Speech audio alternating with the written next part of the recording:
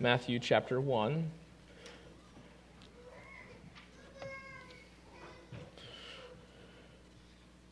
I'm going to read two texts for us, just to enter our time in, and then we'll probably be bouncing around a little bit the next couple weeks. So Matthew 1, starting in verse 1. The book of the genealogy of Jesus Christ, the son of David, the son of Abraham. Then jump down to verse 18 on that same page. Now the birth of Jesus Christ took place in this way. When his mother Mary had been betrothed to Joseph, before they came together, she was found to be with child from the Holy Spirit. And her husband Joseph, being a just man and unwilling to put her to shame, resolved to divorce her quietly. But as he considered these things, behold, an angel of the Lord appeared to him in a dream, saying, Joseph, son of David, do not fear to take Mary as your wife, for that which is conceived in her is from the Holy Spirit. She will bear a son, and you shall call his name Jesus, for he will save his people from their sins. All this took place to fulfill what the Lord had spoken by the prophet. Behold, the virgin shall conceive and bear a son, and they shall call his name Emmanuel, which means God with us. Let's pray.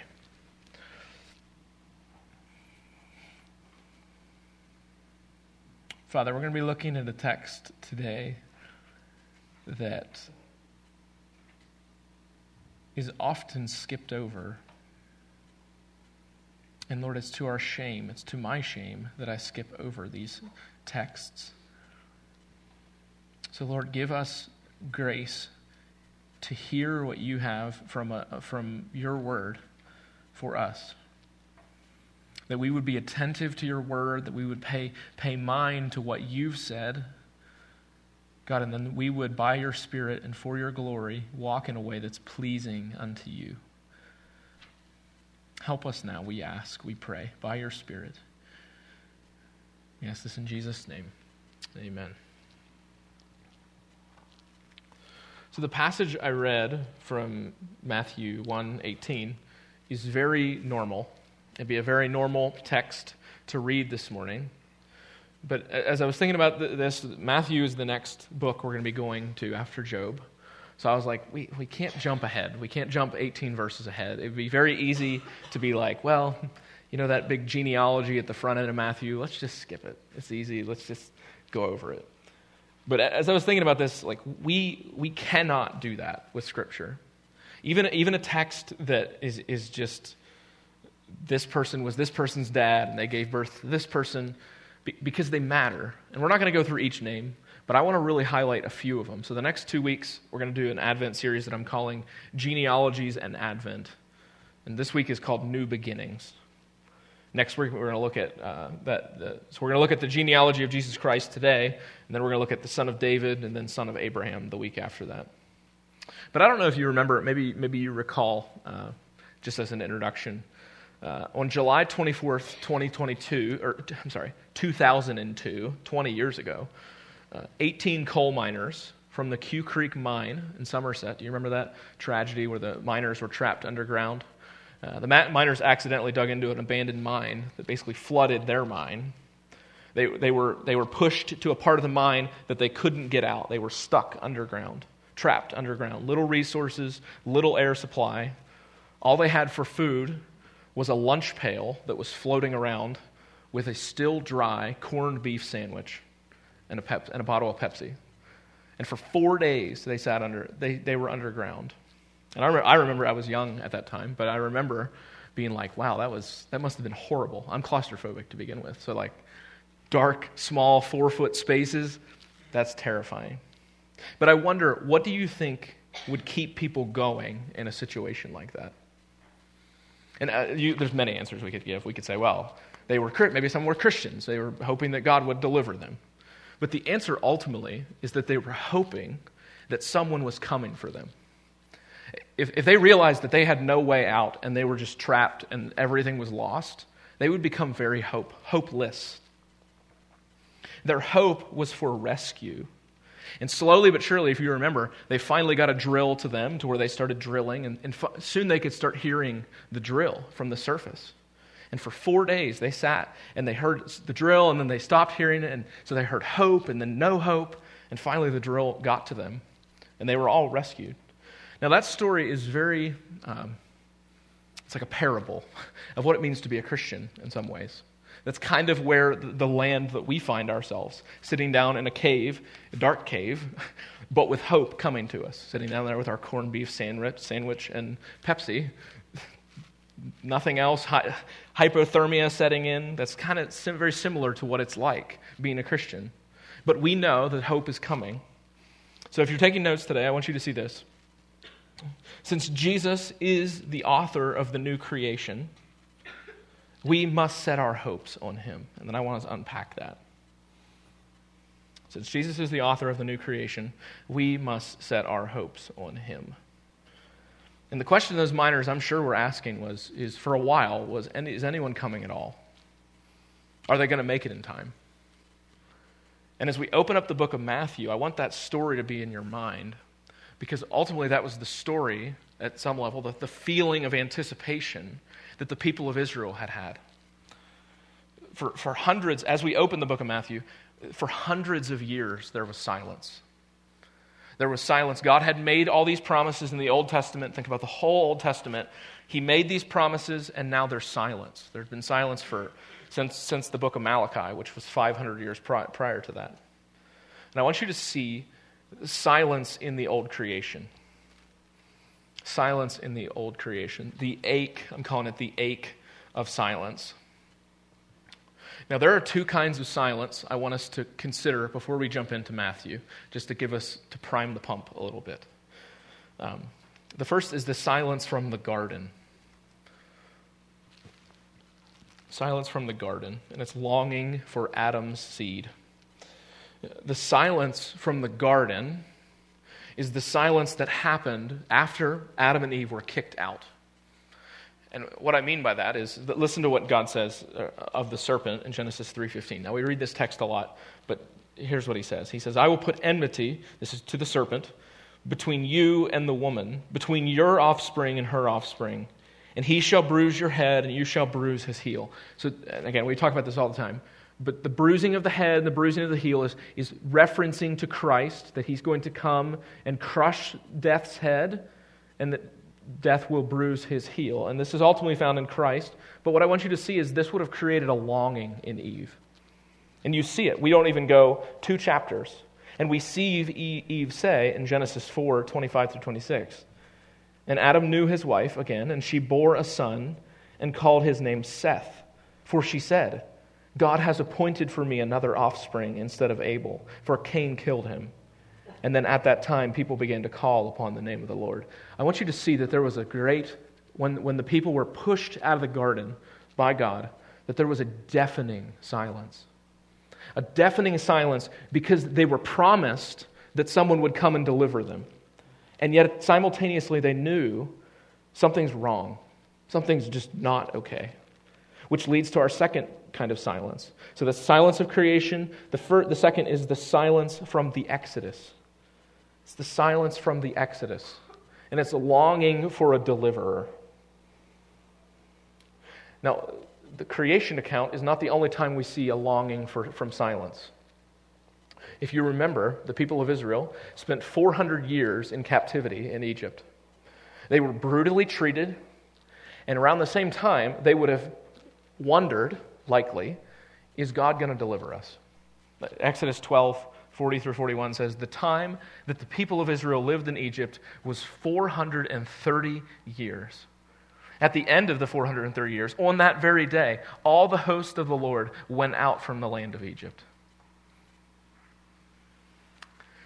And so I want you to have those two kind of concepts in your mind as we enter the book of Matthew. The silence from the garden, the silence from the Exodus. But now we open up the book of Matthew, and there has been great, great silence for 400 years, longer than that even. Now I have a question, a cultural reference maybe. Have you ever seen the movie The Quiet Place? Anybody ever seen the movie? It's a newer movie. Yes, okay, great. It's a movie, let me just explain it. It's a movie that has, if you listen to it, it has virtually no music and has virtually no sound and very, very little talking. And I have never in my life watched a more intense movie. It's so creepy because there's these creatures that are attacking if they hear sound, and the whole movie is just don't make a noise, just silence. And what I would argue is that silence creates a great anticipation. The whole movie, I was just on the edge. I'm like, what's going to happen? Because it's just silent all the time. And silence, what it does is it creates anticipation. I want you to hear the last words, some of the last words spoken from the Old Testament, just to give you more mindset. This is how God closed the Old Testament at some level, as far as before these 400 years. Malachi 4, 5 through 6 says this, "Behold, I will send you Elijah the prophet before the great and awesome day of the Lord comes. He will turn the hearts of fathers to their children and the hearts of children to their fathers, lest I come and strike the land with a decree of utter destruction." So that's the last word, some of the last words that the people have heard. And there's a period right now that we're stepping into that was filled with great silence, great anticipation, which is part of the reason why when the scribes and teachers started hearing Jesus, this is how they responded to him.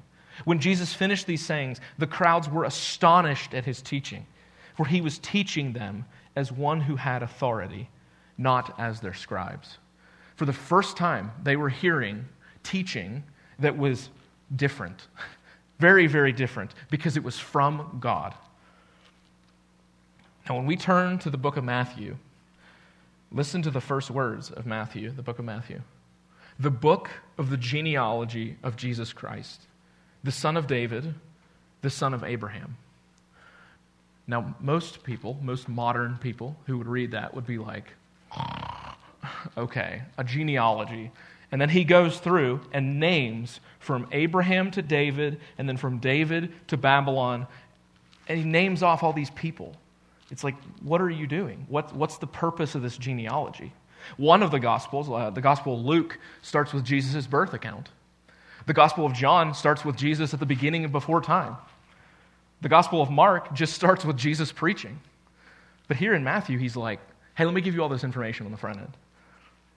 So maybe it's very, very important that we understand what he means.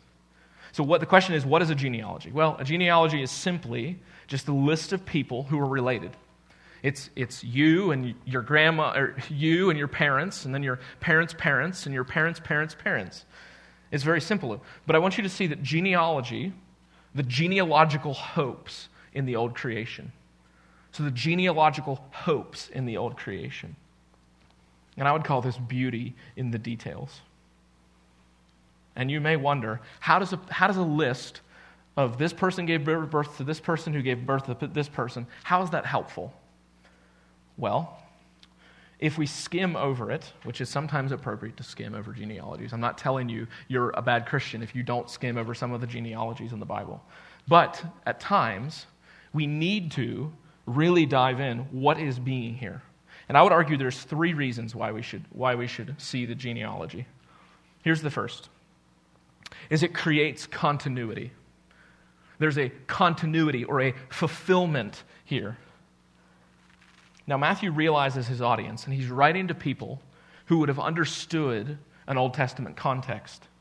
The people he knew, who knew the significance of certain figures, which is why he writes, the book of the genealogy of Jesus Christ, the son of David, the son of Abraham. But I want you to notice every other genealogy in the Scriptures. I'll just give you one. But Genesis 5:1, this is what it says. This book is of the generations of Adam. Now, I would argue that what Matthew's doing here is he's presenting his gospel account as not just another story, but he's saying, you remember that whole Old Testament? Here's the fulfillment. This is huge. D.A. Carson, he would say it like this, and I think it's very helpful. He says, Matthew's genealogy shows, he goes on, he says, shows that Jesus Messiah is truly in the kingly line of David, heir to the messianic promises, and the one who brings divine blessings to all the nations. Now, this is extremely important. This is extremely important for me and you, Because as we go and we present this message of the birth of Jesus Christ, we need to know that it's truthful. We need to know that it's picking up on something. Jesus didn't just drop out of heaven. He came at a certain time, in a certain way, in a certain place. And here, oh, by the way, you think your family's dysfunctional? Go read through his list of dysfunctional family. We're going to look at it just here in a minute. But so it creates continuity. There's a fulfillment to it. But more than that, there's also a truthfulness. It's a validation of the facts. So there's a truthfulness, a validation of the facts. I once heard a story of a missionary couple who was working in a tribal village. And as they were in the tribal village, they were presenting the message of Christ, and people were very opposed, very resistant to the message. And they couldn't figure out why. They didn't know why they were so opposed. But one day they were reading the Gospel of Matthew, I believe it was. And one of the villagers saw this genealogy. And he became overjoyed. He's like, this is amazing. Because for this tribal man, a genealogy meant that this was real. So apparently these villagers had been assuming that this message of Jesus was just a fairy tale. And the moment he saw a genealogy, he said, oh, wait a second. This Jesus is actually flesh and blood. Oh, wait a minute. Like, he actually came from a person. Like, it validated something for this man in a way that, like nothing we understand in our own culture. That's what a genealogy is meant to do. It's meant to validate. It's meant to bring a truthfulness to the claim. One author, he said this. He says, like a great procession coming down a city street, we watch the figures at the front and the ones in the middle, but all eyes are waiting for the one who comes in the position of greatest honor, and that's right at the end, which is Jesus Christ.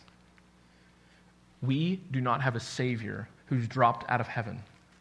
We have a Savior who came in the fullness of time, who God sent forth his Son, born of a woman, born under the law, to redeem those under the law. So this has many sweeping applications for us. And let me just give you one. So if you're an unbeliever here today, maybe you're like, well, I don't really know about the message of Jesus. I'm not really sure where I stand. I want you to see this genealogy, and I want you to consider the significance of it. I want you to consider that this Jesus is not just a fairy tale that has dropped out of heaven somewhere. That this Jesus is truly one who, like we've seen, has been a fulfillment, that it's truthful, that it's validated from Scripture. But believers, brothers and sisters, as you find yourself reading the Christmas narrative this year, you're not reading your view on Christmas. You are reading God's view on Christmas, okay? I want you to remember that, and that's very important. You're not just reading a way to celebrate Christmas. You are reading the way to celebrate Christmas. You are reading the message of the book of the genealogy of Jesus Christ, the validated continuity of fulfillment that's found in Jesus Christ. Here's the third thing I want us to see, though. It's hyperlinks. And it's basically different paths, or I think I have their connection to the Old Testament. So when you think about hyperlinks, hyperlinks are simply those things that you have on the computer that link you to other different places. So you'll have a document, and then within the document it'll have these little blue links that will take you a bunch of different places. And each one of these names, Matthew has preloaded with, I would argue, hundreds, maybe thousands of hyperlinks in the Old Testament. You could hover over any one name, double-click, and it would take you somewhere to a story that most of us would be like, wow, I haven't heard that story in a really long time. And I want you to see that these hyperlinks, what they do is they validate. And next week we're going to look at just two of them, which is the son of David and then the son of Abraham. But this week I want us to look at this last piece, which is Jesus. So in the verse 1 says, the book of the genealogy of Jesus Christ. And I would argue that Matthew is wanting us to see that Jesus is the author of the new creation. Matthew 1:1 opens in a very eerie way, like Genesis 1:1. In the beginning God. And then we hear Matthew 1:1 open up, the book of the genealogy of Jesus Christ, the son of David, the son of Abraham.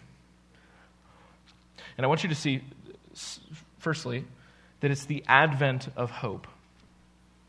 That hope has come. I want you to think back to those miners for a second. I used that example at the very beginning, and I want you to think back to them. There they are at the bottom of this pit, wondering if is anyone coming for me. And I wonder, what is the similarities between Christians and us and them? So what is their similarities as being miners at the bottom of this cave to us as Christians? Well, here, let me give you a big one. They're still alive, and the Bible says that we were dead. So if you want to think about that example, that is a very telling example of what Jesus has done. He's come and he's rescued us. The big difference is they were alive at the bottom of the pit, and we were not. Christmas is not just about another good feeling that's coming toward us. Christmas is not just about whatever the culture around us wants to make it. Christmas is about the advent or the coming of hope. It says in verse 1, the book of the genealogy of Jesus Messiah, Jesus Christ. But before we can understand the significance, like I said with those miners, we need to see the corrupted creation. It's vile and sinful, corrupted creation. And the big difference between you and me and all Christians and those miners is they were alive and we were dead. And I want us to look at two different names throughout this genealogy. The first, jump down to verse 3. It says, and Judah, the father of Perez, and Zerah by Tamar, and Perez, the father of Hezron, and Hezron, the father of Ram. Now, if you remember, there is a very deep red-colored hyperlink over this name. If you remember, maybe you don't, Tamar was the daughter-in-law of Judah. So notice it says, and Judah, the father of Perez, and Zerah by Tamar. So notice, Tamar would be the daughter-in-law of Judah, the name listed just before hers. And there's a very grotesque story from Tamar. That basically Tamar was being cheated out of her inheritance. So as a way to get her inheritance, she decides to seduce her father-in-law and get the inheritance in her own way. But I want you to notice that she's included in the line of the Messiah. Okay? Don Carson says this. He says, the kings and princes of this world proudly display their noble pedigrees, their links to dukes and duchesses, presidents and czars, prime ministers and tycoons. But Matthew took pains, great pains, to point out that Jesus the King included in his heritage prostitutes and aliens. I would go a step further, and rejects. People that were the scum of the earth. And you want to know why he included them? Because those are the kind of people that God has come to save. And brothers and sisters, as we read the genealogy, we can't just skip over names like this. You know why? Because we think that Christianity then becomes this thing that we do. Christianity is this thing that we celebrate Christmas in such and such a way. No. Christmas is the celebration that God has revived. He has renewed. He has resurrected dead people. Let me give you another name. Jump down in verse 5 to Rahab. These are people listed in the line of the Messiah. If we sat and looked at each of them, we wouldn't have time. But it says in verse 5, and Salmon, the father of Boaz, by Rahab, and Boaz, the father of Obed, by Ruth, and Obed, the father of Jesse. If you don't notice, pay mind to it, David, verse 6, I think I had this right, his great-great-great-great-grandmother was a prostitute. Do you know that? Do you remember that story in Joshua 6? Listen to it. Joshua 2 is actually Joshua 2, but they talk about it in Joshua 6. Basically, Rahab was, if you remember the story, she was a prostitute who lived in the wall of Jericho. Her profession was literally to to please men and get money from them. That was literally her profession. But the spies, Joshua sent spies into Jericho, and they came into her house. And what she did was she lied to the officials to save the spies. Listen to what it says in Joshua 6:25. But Rahab the prostitute and her father's household and all who belonged to her, Joshua saved alive. And she has lived in Israel to this day because she hid the messengers whom Joshua sent to spy out Jericho. And Joshua will later tell us, and other places will later tell us, it's actually by faith that she did this. And Tamar, it will later tell us that it was by faith that she did what she did. The point of making mention to this list of genealogies is to see that the people of God, God's people that literally are Jesus' lineage, are not prim and proper. They are a ragtag mishmash of sinners and rebels.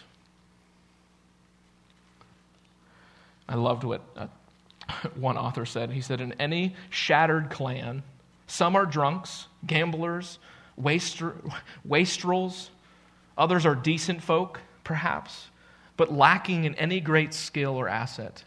These are the people Jesus came to save, then and now. We too have low lives in our family, and we have done things that fit a low life-laden family. As we scan this genealogy, and again, I just picked up 2 names, but we could talk about Solomon, we could talk about Ahaz, we could talk about Manasseh, we could talk about a ton of different names. And in every single one of them, what I want to have in your mind is that not just that they were corrupted, but I need you to see that you also shared in that corruption. The good news of this genealogy is that God has come for sinners. God has come at the very end. Notice what it says. Verse 16, and Jacob, the father of Joseph, the husband of Mary, whom Jesus was born, is called Christ. That's Messiah. That is Savior in that way. Corrupted creation that is in desperate need of saving. And this genealogy does several things, as I mentioned. But the one thing that it does, and one thing we need it to do to us, is that is in order to take up the wonder of Christmas, we need to see, as John Piper would say, the indictment of Christmas. Before Christmas is a wonderful, pleasantry time, it is first a rebuke. It is first saying that you and me, we deserve hell, and we're sinners. The wonder of God the Son becoming flesh for sinners. The wonder of Emmanuel, God with us. The wonder of God's love being displayed for sinners first has a movement of you are a sinner. Because if you're not, He didn't come for you. That's not who Christ came for. This genealogy of a ragtag band of misfits stand as a reminder that God can work through unique ways. He did it once, and He'll do it again. And then notice what He picks up in verse 18. He did once the unique thing. Listen to how Jesus' birth is even presented. Now, the birth of Jesus Christ took place in this way. When His mother Mary had been betrothed to Joseph, before they came together, she was found to be with child from the Holy Spirit. And God does it again. He doesn't just do this for some weird purpose. He's doing this to show the uniqueness, the utter uniqueness of what He's doing for salvation. Here's the second thing it shows us. So the first is corrupted creation, vile and sinful. And here's the utter good news. It's God's faithfulness. And He keeps His word. When you read the Gospel of Matthew, when you hear the words, the book of the genealogy of Jesus Christ, you need to hear over top of that statement just a beacon of God is faithful. He's done it before, He'll do it again. This genealogy stands here as a reminder that we are not left in our pitiful estate. When God says something, He will do it. This genealogy is evidence that God does exactly what He says He will do. Which is really good news when you consider verse 20 of what He says then. And it says, Joseph, son of David. This is the angel by speaking to Joseph. He says, Joseph, son of David, do not fear to take Mary as your wife, for that which is conceived in her is from the Holy Spirit. She will bear a son, and you shall call his name Jesus, for he will save his people from their sins. God is faithful. He keeps his word. Or as Jesus reminds us later in Matthew 10, are not 2 sparrows sold for a penny? And not one of them will fall to the ground apart from my Father. But even the hairs of your head are all numbered. Fear not, therefore, you are of more value than many sparrows. As we behold the openings of the book of how God is faithful, we need to keep all these different promises in mind. That even the hairs of your head are numbered. That you are of more value than the sparrows. If we even had the time, we could walk through each one of these names, and you could see that these people in this life that were in Jesus' list, like take Ruth, for instance. A homeless person would have had more possessions than Ruth had. And she is listed amongst the names of our Messiah.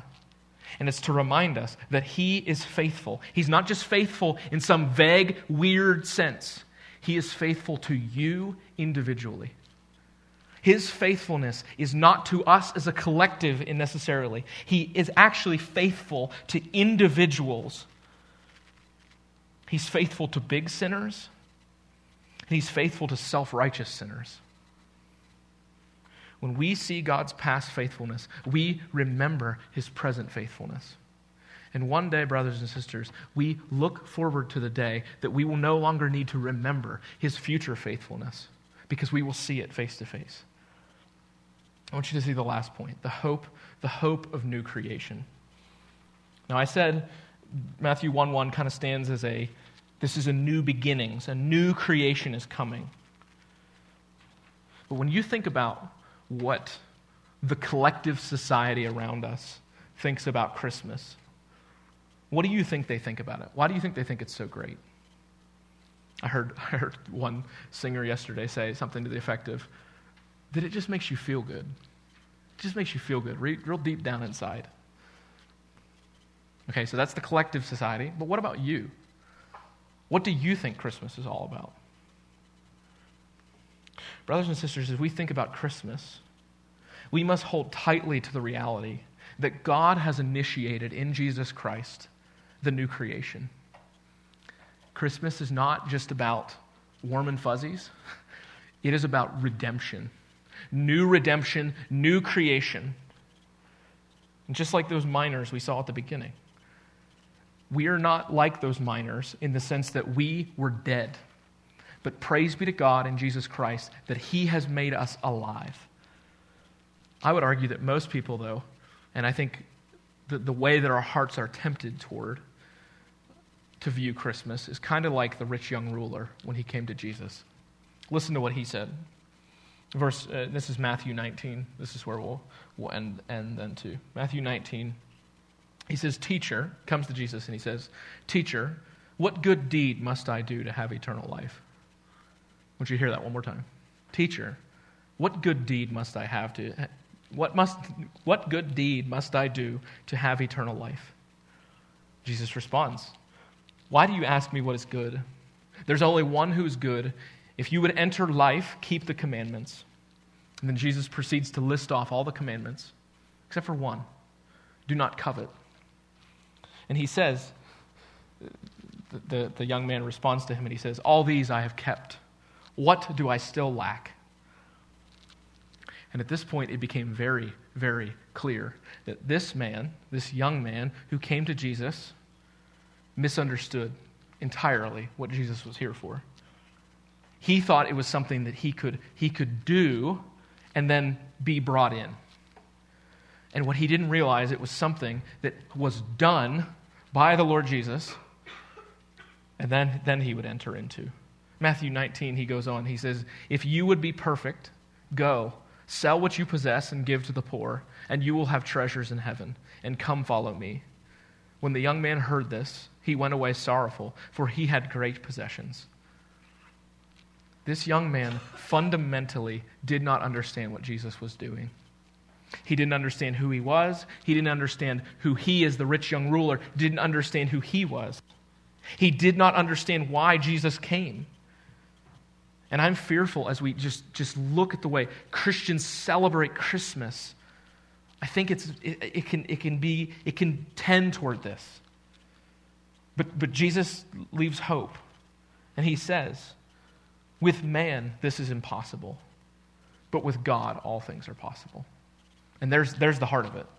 This is not something for you to obtain, which is good news. This is not another gift you need to go buy for Christmas.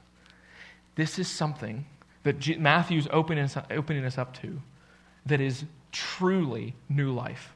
And Jesus goes on to say this to them. He says in verse 28, truly I say to you, in the new world, when the Son of Man will sit on his glorious throne. Don't miss that. He says, in the new world, meaning that the purpose Jesus has come is for new creation. He's not just trying to revive or slap some Band-Aids on the old creation. He is bringing, the same word used for new creation, is regeneration. He's bringing in the regeneration, the new creation, the redeemed creation. Or as Titus would later talk about it, but when the goodness and loving kindness of God, our Savior, appeared, that is, came or advented, he saved us, not because of works done by us in righteousness, but according to his own mercy, by the washing of regeneration and renewal of the Holy Spirit. There it is. There's the piece. That's fundamentally what the rich young ruler missed. That this is how we are saved. We are not saved by things we do. We're not saved by anything in us. We are saved by the washing of regeneration and renewal of the Holy Spirit, whom he poured out on us richly through Jesus Christ our Savior, so that being justified by his grace, we might become heirs according to the hope of eternal life. Brothers and sisters, since Jesus is the author of this new creation, we must set our hopes on him. We set our hopes on him in the past, for past cleansing. We set our hopes on him for the present renewal and present new creation that is coming. And we set our hopes on him for the final and ultimate cleansing. I want to close us in a way that we see where this is heading. And this is very important. We always close, not every single time, but we always end our hope with what our hope's pointing forward to.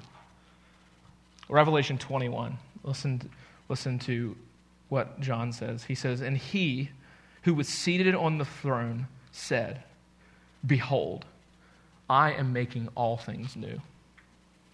There it is. I am making all things new. Do you want to know what Christmas is about? Behold, he, that is the one seated on the throne, that is Jesus Christ, is making all things new. Someone wants to ask you, what's Christmas all about? God's making all things new. And he started, praise be to God, in me and you. And then he goes on, and he says, verse 6, and he said to me, it is done. This is Jesus speaking. I am the Alpha and the Omega, the beginning and the end. To the thirsty, I will give from the spring of water of life without payment. The one who conquers will have this heritage, and I will be his God, and he will be my son. Don't miss this, brothers and sisters. When we see the genealogies in the Gospels, this is what we have to have in our mind. Now, we're going to take communion today. In this communion, the bread and the cup, it's not magical. It's not some special, weird thing that we do. But what it does is it represents our hope as Christians. It represents the blood being Jesus' blood and the bread being Jesus' body broken for us. As we drink down the juice and as we bite through the bread, we're remembering this hope. We don't just do it. We don't just take communion. It says that we're to proclaim this, the death of the Lord, until he comes. So this is the end. This is what we're hoping for, is we're hoping for the day that all things will be made new. So if we could have Tony and Brandon, if you could come forward too for communion.